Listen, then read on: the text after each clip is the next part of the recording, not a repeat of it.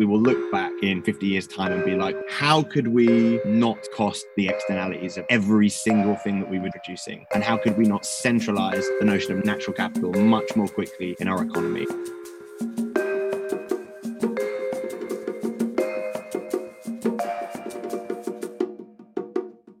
You're listening to This Much I Know, the Seed Camp podcast.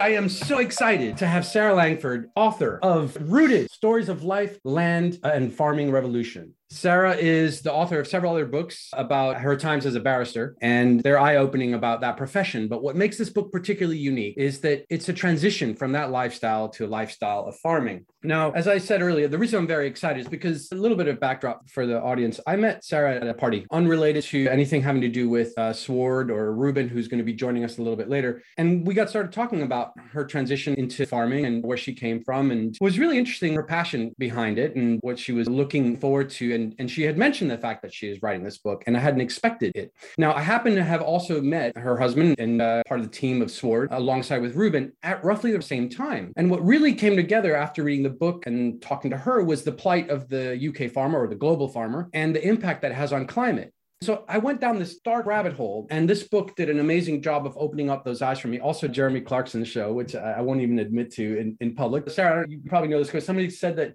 Jeremy Clarkson did more for showcasing the plight of the UK farmer than Farm Weekly in 20 years. It was James Rebanks. He said it about Countryfile. Yeah, he's right. It's a really good show.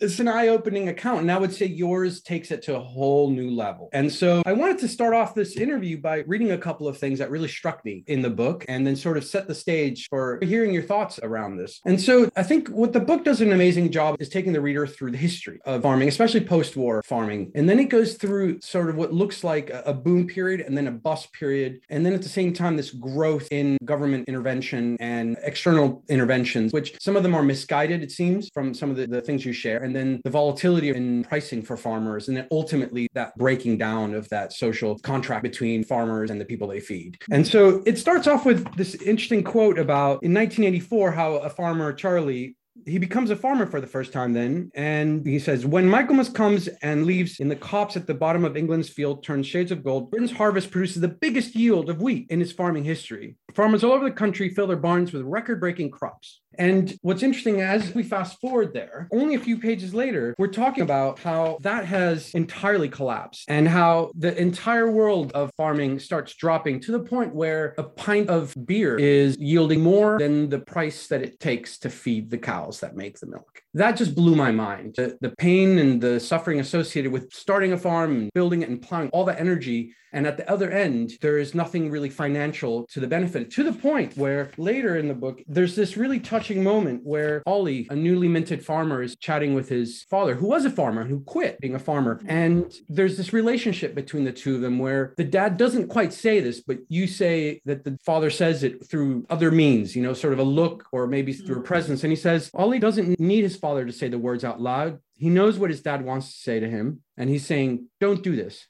Do anything but this. It is not like it was. You will be a pinball in a political arcade, played around by those who will never live this life and with no chance of ever controlling the game. It is a trap. It will consume you with its unpredictability and instability. It will harden you. It will ask everything of you. It will break you. And it's one of these things where when you read that, especially with the foundation of what farming was post-war, which was this glorified profession, which was around helping feed the nation, and how that became something where older generations were almost preventing newer generations from taking up the banner. There's a lot more fun stories. There's a really fun story about father and son once they've moved into regenerative farming, and some of the cows are finally grazing in the grass because I didn't know this, but a lot of cows don't graze in grass because they can easily get hurt. And the cow gets trapped in a hedge, and then the father and son get into a bunch of cow jokes. You provide this snippet into the life of a farmer. And in a different part of the book, you talk about how farmers sometimes end up talking to just farmers because it's similar to the life of a soldier. Like, you can only relate to the challenges that you have. And so you go through all this and you help the reader understand this highs and lows, emotional commitments and emotional valleys of being a farmer. But then you guide us into this conclusion about what needs to change. And it's not just about the supply of food and the excess supply of food. It's also about farming methods and how to do regenerative farming. And towards the end, and I'll read this when Ruben joins us, I'll talk a little bit more about the regenerative farming and its impact on carbon. But I just want to take this opportunity to, first of all, pause, because it is actually quite touching to reread some of these passages, because they're filled with pain and filled with moments of adversity that touch people's lives and continue to do so to this day. And I wanted to understand a little bit about your background and going from a barrister to a farmer. What drove you to do that? And what drove you to write this book? I mean, Carlos, can I just take you to all my book events and then just have you as a warm-up? You can just do that.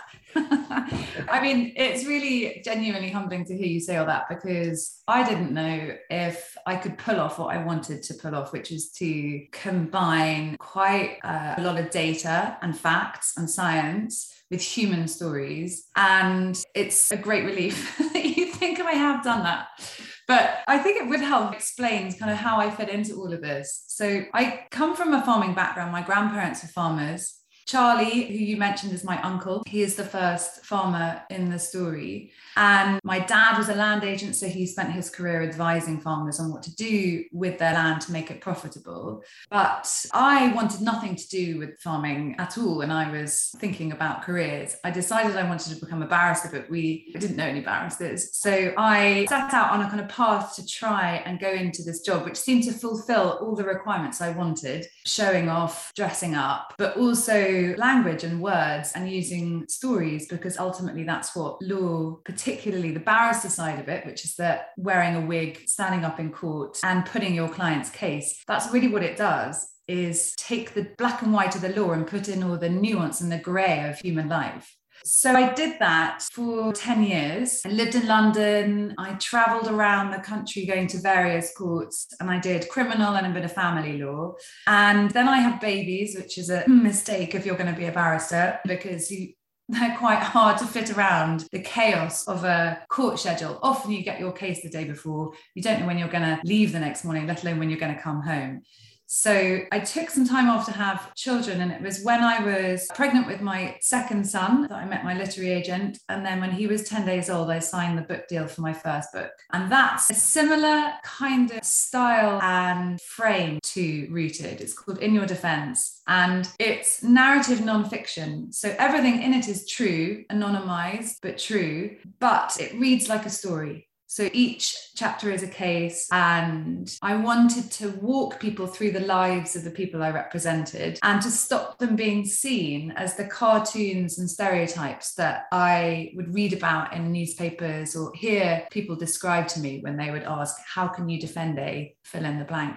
While I was writing that book, my husband lost his job in the 2017 election, and we found ourselves with two extremely small children. We bought this dilapidated house in London, but it had genuinely no ceilings and a few stairs, so we couldn't live in it. So we thought, well, we'll just go to Suffolk, which is where he grew up. His parents have got a small farm that they have kind of built up over decades, but it was mainly run from afar as landowners, really, rather than farmers. And we thought we'd just stay there for 6 months and kind of have a break from reality. We stayed for 2 years. In the end, we're there every weekend and every holidays and half term, and we're still running it. And it was a hugely unexpected but pivotal journey that I went on.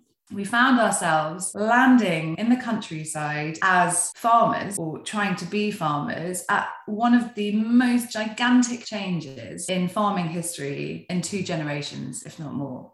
Because of Brexit, the link to the subsidies, the European subsidies, which had kept farming and food production really afloat since the Second World War, were going. That had happened. The Agricultural Act came in and decoupled the payments so that it's happening already. They're being phased out. So for the first time in a really long time, farmers weren't getting paid for producing food. They were going to get what the government has called public money for public good. And the public good does not include food. The public good is just environmental. So we had to decide how we were going to make this farm profitable amongst this huge sea change, which meant we really had to decide what being a farmer was. And because of that journey, I had to work out how my grandfather, who had never owned his own land, had been a tenant farmer, was a hero. Everyone knew him locally. He won prizes. He was very sure that his place in the world was to feed the nation. And it was only because of him and the work he did that the Allies won the war and that we didn't starve during the Second World War and afterwards, because rationing in Britain went on for a long time after the war finished. 40 years later, my uncle finds himself the villain. And that's absolutely how he sees himself. He reads newspaper articles, gets into arguments in the pub, and he, in 40 years, has become the one who's responsible for 10% of all climate change emissions, decimation of wildlife, a huge drop in farmland birds, ensuring that no river or stream in England is now safe enough officially to swim in because it's so polluted. And he also finds himself not tasked with the job of producing food, which is what he thought he was doing when he became a farmer at 23, but only getting public money and public respect for environmental options. And I tried to work out how this happened, and I began to see that you cannot look or blame farmers for the actions that they have taken without understanding the context in which they took those actions, which is exactly like all the clients that I represented. It's the same thing. If you're representing a drug dealer, you have to understand why they were doing, what circumstances they found themselves in.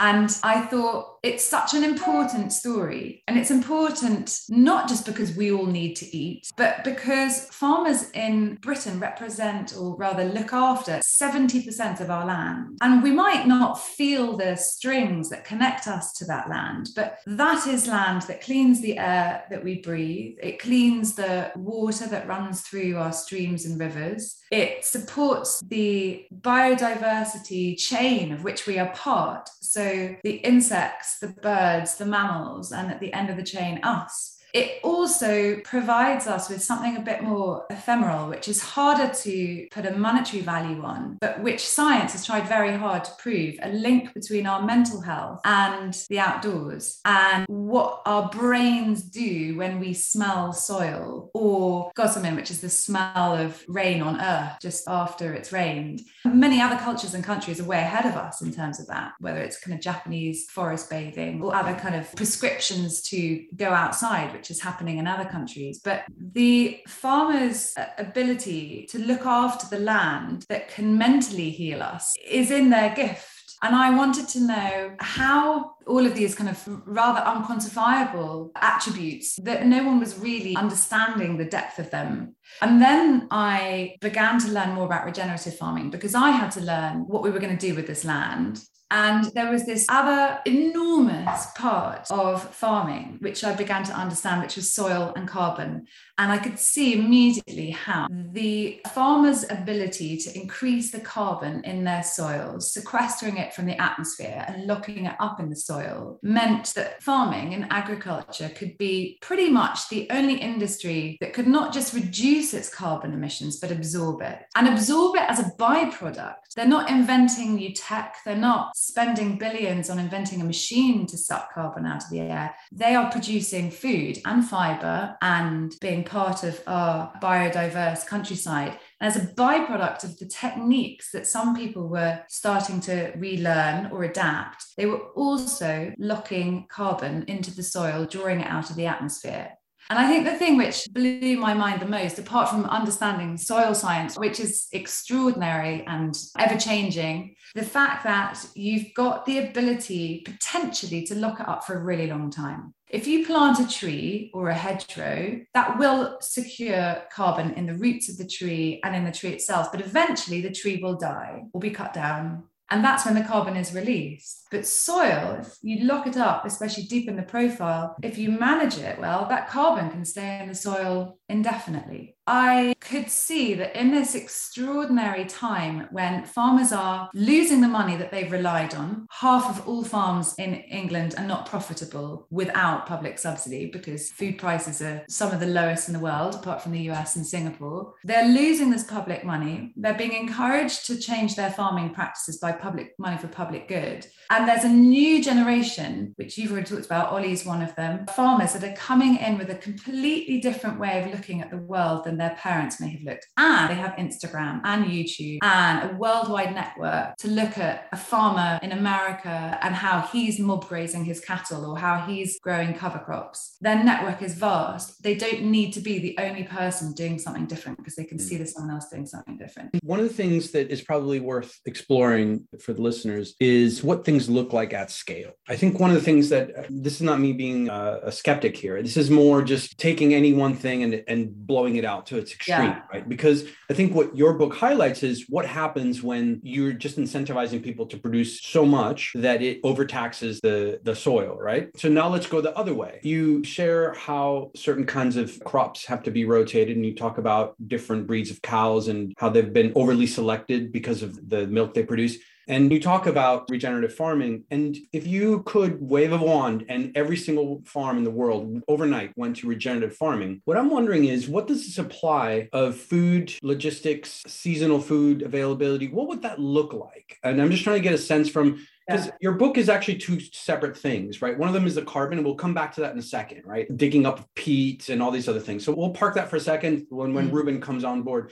But if we just focus on food supply and everything from meat to plants that we eat, what does the global transformation to regenerative farming look like, either in terms of food production volume or supply or availability or reductions? You're completely right. And actually, I think one of the things that I've learned is that, firstly, of course, there's no silver bullet to anything ever. And secondly, just relying on one method, one technique for anything is cutting off your nose to spite your face. It's never going to work. You have to have diversity. You have to have a range of techniques. The food supply issue is impossible to talk about without talking about food waste, because they are so intrinsically interlinked. And our ability to have whatever we want, whenever we want it, has become something that many of us, particularly in the city, absolutely take for granted. And that is impossible to remedy without tackling food waste, because we produce globally enough food to feed 3 billion more people than actually exist. And we are throwing away billions and billions of tons of edible food a year, where there is still rising food poverty. Even in England, there is rising food poverty. So when people get snagged on this idea of we won't have enough food to feed everyone if we move to this way of farming, there's enough evidence to say cheap food and loads of food still doesn't feed everyone now. It doesn't get to the people who need it now. That is a policy and political change that needs to happen before we're able to reduce supply. But they have to happen in tandem. There was a very big report by Henry Dimbleby that came out that talked a lot about food waste. And it's impossible to talk about these two arguments without linking them together. It's a tricky one, because I think you very elegantly park it by saying you can't talk about one without the other. But, it's funny, because when you look at the impact that a reduction in the food supply would have in, let's say, the UK, would have no impact whatsoever in some of the parts of the world where that excess supply is needed, right? Like the two things are somewhat decoupled, right? And therein lies the problem, is that decoupling, if you go straight to regenerative farming, in the developed world or in certain parts of the world, even that reduction of waste wouldn't necessarily transform itself into efficiency gains in other parts of the world. And one of the things I'm curious about is what impact up the stack of commerce is driving that, and what the role they play. And one potential culprit in your book are the supermarkets. And I don't know enough about the industry of food distribution to know how much of it is globally interlinked. A supermarket, when we think supermarket, we think about the local supermarket. I know that there are more interlinked in terms of where things are sourced and what relationships, let's say, a large supermarket might have with an international provider. And so I'm trying to understand this value chain to answer this point about what we're discussing about the link between food waste and not. And it might start abroad, but with a local supermarket. And in your book, you're talking about Farmer Tom and how he's listening to his parents in the kitchen, trying to work out what to do when the numbers don't add up because the sale price of things isn't adding up. And I start with, his mother was washing up. His father's going through the paperwork in his chair by the window. They talk, swirling Tom's future up with theirs. His dad growls about the supermarkets and how they're screwing him. The new contract they want him to sign is even worse than the last. They want the farm to detail all their production costs of the barns, the feed, the vet bills, the farmhand who helps with the milking, but he knows what will happen if he does. The supermarket will come back and tell them where they can cut those costs even further so they can pay him even less. It's important to say he's a dairy farmer. And milk has had a very troubled relationship with supermarkets because for a long time, supermarkets have used milk as what they call a loss leader. They price it incredibly cheaply to get people in because 90% or so of people still drink dairy milk. So they come in and then they hope they buy something else in the store. And there have been periods of production, we're not in one at the moment, but where the cost of production is way over the price paid for milk. And it's a cartel. The dairy farmers have got very little power in a situation where they're bound into a contract and they have to take the price that they're given. They're reliant on the producers to collect it every day. If they break their contract, they won't come. And there have been various unsuccessful moves to break that. There was a milk marketing board that came in I think, the 90s. Dairy Farmers of Britain was a cooperative that tried to break it. That went under. All the dairy farmers that signed into it collapsed, greatly in debt. So it's an extremely complicated situation. It's even more complicated when you understand there's a brilliant Netflix film about this called Milk. And our excess milk is freeze-dried and sent to often developing countries as easily available milk at really cheap prices, which then undercuts their own local supply, their own local dairy producers. It's a huge and global enterprise. I don't want to put you in a hot spot here, but I mean, to some extent. Well, I can tell you I'm not going to come up with the answers in a podcast. There are entire books written about it. So. Yes, it's covered here. Buy it, guys. On Amazon, hardcover right now. Look, even the Blur cooperative. 7th of July. You've got an early copy, Carlos. It's the 7th of July, is that? Yeah, it's coming out. There's the audiobook. Do you narrate it? Who narrates it? I do. I'm going to do it next month, yeah. Even Fry narrates it? The reason why I'm highlighting this is because if we go back to this whole issue of waste, right? What you're saying is there's a really difficult balance between the reduction that regenerative farming would bring with this excess waste that we have. So in theory, if you can get the waste reduced and regenerative farming implemented, you have this nice balance. But it seems that part of the reason why there's this decoupling of these two things, this lack of balance between supply and demand, it's because commercial incentives of some organizations like the supermarkets are into locking up sourcing or delivering cheaper products to bring in other products to customers. And it's that game that sometimes we can't fix. And it sounds like from your book, it's the farmers who are paying for it with the way that government is intervening on their behalf rather than intervening at the supermarket level. It's very difficult to intervene at the supermarket level because no government, particularly a conservative government, will want to crush any private enterprise with too much regulation. We've got more regulation, I think, than we've had in any government period in history. And so what you're talking about is essentially creating a minimum price for something. And that's been on the table for a while. Like if a government said, right, you have to pay a minimum of production costs, most governments would be extremely nervous about regulating what is essentially a private market. And I should say that supermarkets have made efforts. You do have things like Wonky Veg now. They are getting more serious about it. I know Tesco's have reduced their food waste significantly. There's a report that came out about it last year, and they have made efforts to it, but there's still a lot of food waste on the farm itself. And that is linked to the supermarkets because the supermarkets say our machines can only cope with potatoes that are this big. And so any other potatoes, we can't buy them. Or our carrots have to fit in this bag, so they have to be this long and this wide because that's how many carrots fit in this bag. And there was an NSPC and World Health Organization, I think it was, report that came out last year that said food waste is even bigger than we thought it was because for the first time ever, it looked at waste on farm. And I write about going to a carrot field and finding an entire field of carrots unharvested. And it could be that the supermarket cancelled the contract at the last minute. It could be that they've just overproduced because they'll forward sell it and no one will buy it. It could be that they haven't got the labour to collect it. So it all the way down the food chain. We, the customer, have had all the benefits, which is whatever we want, whenever we want it, at the cheapest price in history. We're spending 8% of our annual salary on food.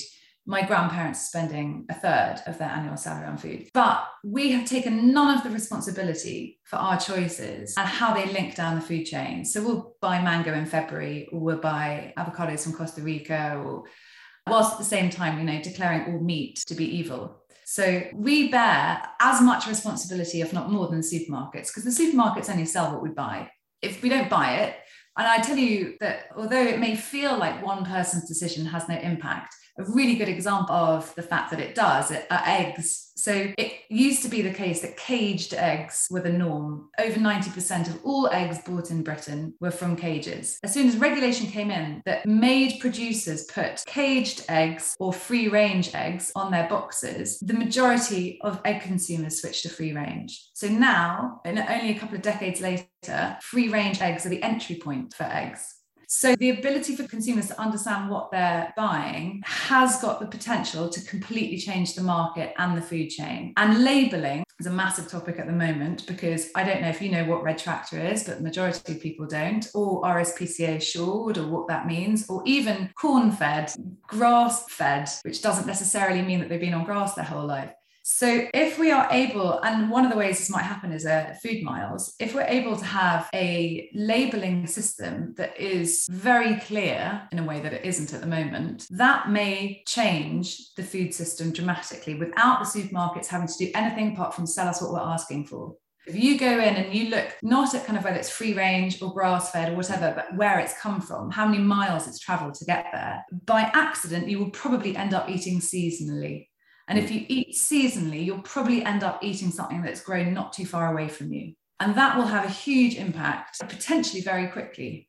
Okay, so I think the conclusion there is that the consumer has more power than we might think. And that power trickles down into these decisions and is supportive. And one of the anecdotes you give in the book is around how much some of the farmers that went on social channels to sell beef outside of the traditional channels sold out, just because people are desperate for this sort of relationship with their food. And maybe that's the future of farms is personal relationships across the board, which brings us to the second part of the book, which is around carbon. And Ruben, come on online. Sorry, we kept you waiting for a little bit, but it's a great transition. I'm going to read this part of Sarah's book, which is a perfect transition to the second half of what the relationship with a farmer is, not just in terms of food supply, but also an environmental supply. I don't even know if that's a term, but environmental supply. So page 290, why have you plowed the field? A few decades ago, this question would have been absurd. A plowed field is as symbolically tied to farming as a tractor or a cow. It is an image of our relationship with the earth, a black and white woodcut on the cover of an old book. And this is true. Like every single image I have of farming is like those little, Yeah. When I was a child, I would balance on the icy top of a plowed trench in winter, waiting to see how long it would take for the soil to give way and my boot to collapse into the earth. In my memory, the soil smelled richer than perfume. I remember wrong. Cold earth smells of almost nothing. We all like to romanticize the land, it seems, even to ourselves. Now I see something different. I don't see a rich brown earth turned up and readied for new seeds to be planted, to grow within it. Instead, I imagine the carbon that has been locked into the soil being released into the atmosphere, gusting up like those thermal images used to frighten people about the heat escaping from uninsulated homes. I imagine the sliced up worms, broken soil structure, and disrupted fungal pathways. I imagine rain pooling within the peak soil trenches, washing to the edge of the field and into the ditches around them, taking topsoil and nutrients with it. Now when I see a plowed field, it just looks exposed, almost shocking, like a great brown wound. And so that's what Sword is about. And that's what Ruben, when we first met, was trying to explain to me and bring to the fore about what is the other layer of potential revenue for a farmer that can heal this wound, this division, this commercial division between food production and the environment. So Ruben, what is Sword and why does it exist? Yeah, well, you spoke about this kind of financial and ecological division, and Sarah in her book gives a really visceral account of the environmental and human cost of that division. Let me give a financial or economic lens on, I think, what Sword's about. And our mission, by the way, we describe it as rewiring agriculture around natural capital. There's a quote that I like by Partha Dasgupta, who's a famous and eminent economist. And he says, to paraphrase, over the past 70 years, global GDP has increased in real terms by a factor of nearly 15. And our global demand for biosphere goods and services, that it's our ecological footprint effectively, now far exceeds the biosphere's ability to supply those goods and services. And so if you're a finance person like me, to summarize, what does that mean? It means that the income statement, our GDP, is deceptively strong and the balance sheet has been effectively destroyed. right? And what you're witnessing in Sarah's book is this kind of tactile, on the ground, visible destruction of our balance sheet, right? And the only way that we're going to kind of amend that or change that is by harmonizing the ecological and the financial. And that's really what Sward is here to do. It's about building that harmony into effectively a user experience for farmers and enabling them to take control over their natural capital assets alongside their stewardship and food production. So walk us through a little bit more detail. What do you mean take more control? What does Sward do for the farmers and other actors in the ag ecosystem? So interesting thing about a farmer is, well, there's lots of things, but at this moment in time is that the opportunity to sequester carbon, for example, or the opportunity to build biodiversity or even use less nitrogen, so reduce inputs and clean our waters, these opportunities emerge at that part of the value chain that they are the stewards of. So effectively, it's their behaviors, their management activities, their actions that can make these changes.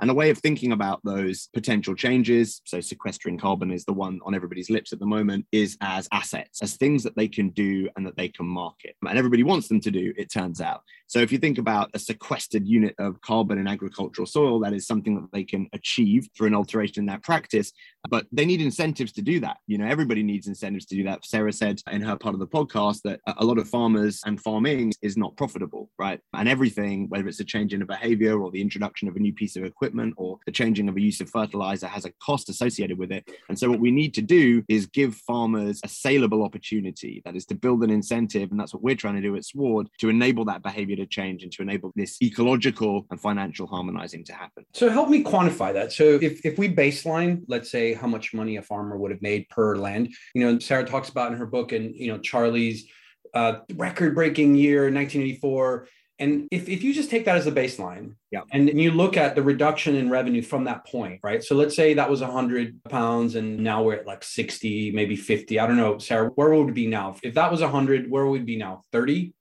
You mean for the sale of his wheat? Yeah, for the sale of everything, what inflation adjusted, the decline of that 100 pounds now is worth how much? It's hard to do that because the cost of inputs has gone up as well. So in terms of profit share, I mean, less than half, wouldn't you think, Ruben? Given at the moment, we've got hugely high wheat prices because of the war with Russia and Ukraine, but we've also got hugely high input prices. So if you're farming inorganically, you're selling for more, but you're not getting as much. So let's say it's a drop of 60 I should say, sorry, Carlos, back in that boom year, farmers were getting a huge amount of money of public subsidy. The more you made, the more public money you got. That's when you had grain mountains, butter mountains, wine lakes. So although, yes, they got good prices for their wheat, that was coupled with a huge amount of public income. All of that is going. All of that public money for food production is going. So it sounds like there was inflation, which led to some of the wastage from that era. And even if we factor that in, it looks like, let's just say 50% then. So like there's a 60% decline, but if you reduce 10% or 20% from the inflation from that period, maybe you're looking at a 40% decline, 50 to 40% decline, right? And so the reason I'm asking this question is because I wanted to set the stage for Ruben to help us understand what is the untapped benefit for a farmer for having this additional layer of environmental benefit. I mean, are we looking at really a full recovery? Really significant. So in the modeling that we've done, maybe this is useful. So the modeling that we've done across arable farming, we've seen that basic payments, BPS, which is the European centralized scheme, which was effectively European centralized subsidy for farming. So that's not strictly speaking associated with productivity, although it's more nuanced, and we can park that for a second. We think that the loss of that, which in some cases can be up between 30 to even up to 55, 60% of farmers' revenue, can be entirely compensated for over the next 5 years by natural capital payments. Now, natural capital payments is a broad church of asset sale, and some of that would be carbon, some of that could be biodiversity net gain, some of that could be associated contracts with water companies to change protocol and extract nitrogen from the soil and thereby by waterways. But we think that it is basically essential for UK farmers, particularly UK arable farmers, to engage in this new market. And therefore, there absolutely has to be a tool which enables them to clearly measure, manage, and market this new set of assets alongside food production. You know, because everything that I'm talking about with Sward is half of the equation. It is increasingly half by revenue terms of the equation. But of course, a farmer's main job, and this is a hot button issue recently because of food security, because unfortunately what's happening in the East, but a farmer's main job is to produce food. And so the trick is, can you build software or can you build and or other mechanisms to support farmers to make what are quite complicated decisions. And farmers are very good at making those intuitively, but the time really is now to introduce new tools and incentives. So one of the things that Sarah brings up in her book, which I found very touching, but very sad part of the book, was when a farmer was being taken to court for the mistreatment of the sheep. And it wasn't so much that he was mistreating the sheep as she dug further into why. It was because, his partner had died. He couldn't afford the people helping him with the farm. And in fact, he just let it go. He just emotionally drained, financially drained, and didn't have the energy. And this story came on the tail end of some of the paperwork that the farmers were doing, right? And it was a statement, a little bit of the complexity of being a farmer. And how even for somebody who's relatively new to farming and young, coming from tech and coming from law, it was still a daunting task. And so if I was listening to this as a cynical investor, maybe listening to you guys chat, I'd be like, that's nice, but how are you going to sell this group of people who are already time-starved, who perhaps aren't really prone to these tools, into something that could be a massive benefit? But intrinsically, the industry is just so time-starved to be able to self-heal. Yeah, I think it's a really interesting question. I think farmers arguably, and Sarah might correct me on this, are arguably less time poor than they were in the past. And that's largely because of mechanization and the introduction of some fertilizers and other tools. So of course, farmers have busy days. There is evidence of 15%, for example, growth year on year of engagement with FMSs, which are kind of farming tools. I do also think there's an interesting demographic shift happening in farming at the moment, where a lot of younger farmers who are perhaps more digitally native are coming to the fore. And, honestly, look, this is back pocket stuff. What drives engagement with anything, I think, is the opportunity for benefit. And in a world where farmers' bottom lines are in trouble, I think that there is an incentive to engage with things that perhaps might not have been so obvious to engage with before. And certainly that's what we're hoping. And so far has been extremely warm. We've had really high early uptake, which has been great. I completely agree, but I also think there's going to be a change of hands in a lot of farms.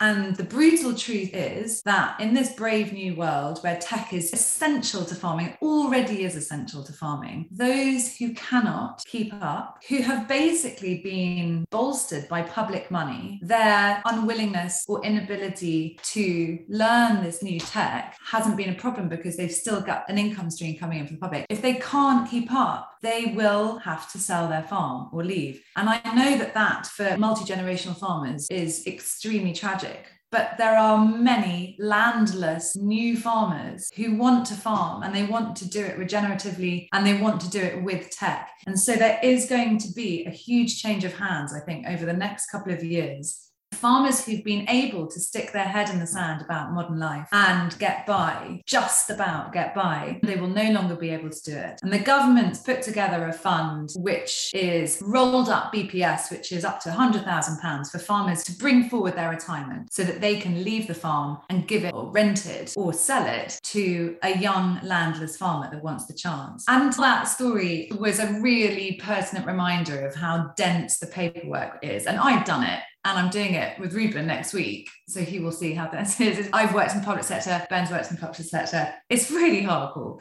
But yesterday I was on a farm, 47-year-old farmer, 6th generation farmer, so 200 years in farming. He has indoor barn chickens and he's got beef supplicate herd and he's got arable. And his phone had all the tech on it about every single enterprise that he's doing. He's doing mob grazing with multiple herbal lays. And he's got a breed of cows which has got IP on it because it's a particular crossbred cow and the genetics come over from America, and he uses surrogate cows here to birth them. So his keeping up with his use of tech to ensure that he is highly productive, but also is on top of all the welfare issues, of which there are many, was astonishing. And he's doing all this on 4,000, he's got a group of 3 of them doing it on 4,500 acres. It's a substantial bit of land and multiple enterprises. So it misrepresents the farming community to say that they're all, I do know farmers who don't have smartphones. And I was told a story about a farmer who went to bed in his wellies the other day for so long that they had to cut him off because he got foot rot. So there is a demographic and a generation who have been able to remove themselves from modern life because subsidies have allowed that to happen. That's changing now. If you go to an event like Groundswell, which is a regenerative farming festival, you will see the amount of tech on display. The average age, I reckon, is about 30, 40, 50. All the next generation of people coming up. And they are really not only tech savvy, but they have used tech to connect to one another way before they've met each other and to share ideas and resources. I got to go to Groundswell. Let me know when you're going, Ruben. Let's go. Yeah, let's do it. Sounds like fun. But on this point, Sarah, I want to expand the conversation beyond the UK. I think it's interesting when we're talking about the dynamics of government and policies and pricing and environmental initiatives and subsidies and carbon pricing, which do ring bells of specific countries in the world that have those mechanisms in place. And Ruben, what is the view of SWORD for enabling emerging farmers globally benefit from this? Or does it require that kind of governmental maturity in policies and environmental subsidies for it to actually be a viable opportunity? Well, it's a really, really interesting question. So prima facie, there's probably an even larger opportunity in developing markets at first glance. Why is that?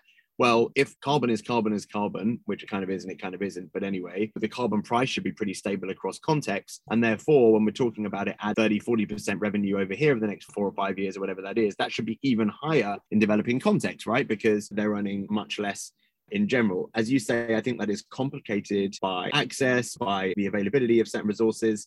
And again, there is another transnational issue here, which is about government's role in subsidizing agriculture and what that means for natural capital markets. Natural capital markets are rightly preoccupied with this notion of additionality. That means that green finance has to be the thing which is motivating the change, where it's the capture of carbon or the behavior change. And sometimes it can be probably easier to disentangle that additionality in a context which has a more sophisticated policy environment. So we can work with the UK government and we can say, okay, what is the UK government doing? Where's its money flowing and what incentives are it building, and what's the market doing and what does the market own in terms of carbon additionality? And I think that's probably easier in a developed context and perhaps less so in a developing context. And indeed, I think markets, rightly or wrongly, tend to be a bit more skeptical of developing context credits often. So what are your thoughts on that?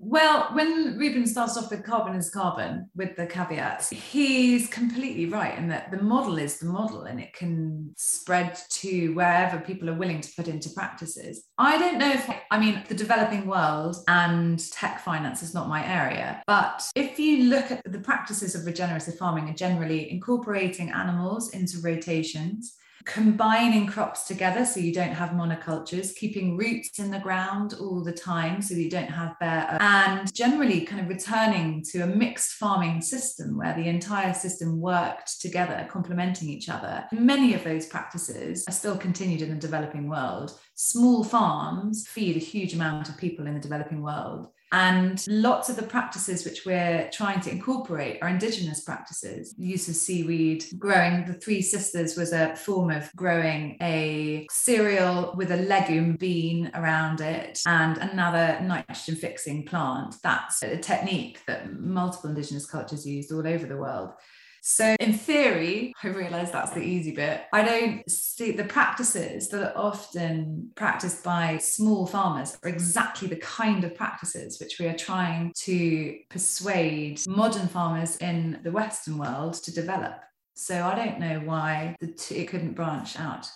Well, the final question for you both. If we fast forward the future 50 years from now and we look back in 2022 and we think, oh my gosh, how did we let that happen? Just like we look back at 1900s and we look at child labor and we think, how did we let that happen? 50 years in the future, what will we look back on today and think, how were my grandparents letting this happen? Sarah.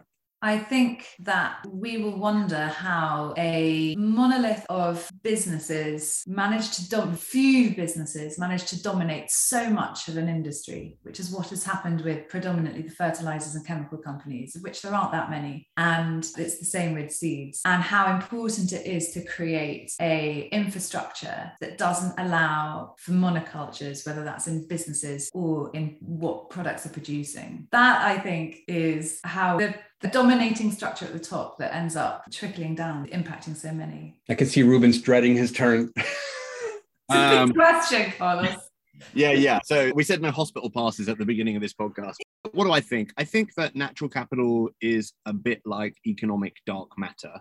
in that it is entirely relied upon and somehow it's been entirely invisible up until this point. And I think we will look back in 50 years' time and be like, how could we not cost the externalities of every single thing that we were doing and producing? And how could we not centralize the notion of natural capital much more quickly in our economy? And what a big mistake, hopefully, we almost made but avoided.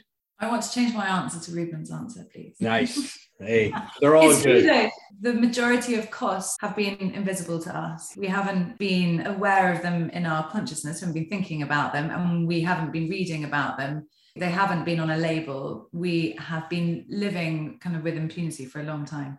Yeah. And I think you're right. That's a much better answer. Yes. I'll give you my answer to the question just for humor's sake, because I thought about how, one of the things that I do is obviously as an investor is think about how our models are flawed, and both in terms of investing models or deployment models, everything is construct, and those constructs have their flaws and they evolve with time, right? And it's funny, like this is an extension of Ruben's answer, but it maybe triangulates the fact that many of us are feeling the same thing. It's funny how this public stock markets don't necessarily factor in, for example, natural supply of things. So like if you're a fishing company and fishing stocks are declining, you're perversely incentivized to sell more revenue of canned whatever animal because it will increase share price because it's revenue driven rather than strategically taking a pause and that factoring into the shareholder price. And there is no linkage there. It's as if supply is infinite when some things are not, right? That is a capitalism flaw that isn't built into the public traded market in a way that is 100% unified with share price. Right now, it's this sort of parallel economy that's a part of a cost P&L element, which is the carbon tax, right? And then that trickles down into profitability or not, depending on that carbon tax. But that sort of visibility needs to be at the sort of share price level where it's like almost a trading mechanism. It's almost like a quasi index of its own. But anyway, that's kind of like my overly complex answer. Yeah. Really cool. So as I said at the beginning of this podcast, it's an absolute pleasure to interview you guys. It's always fun when you get to invest in companies that are doing fun changes and making big impact. And obviously it's even greater when their sort of extended founder family are best-selling authors. It was an absolute pleasure having you both. Thanks so much for your time. And until next time, guys. Thank you so much.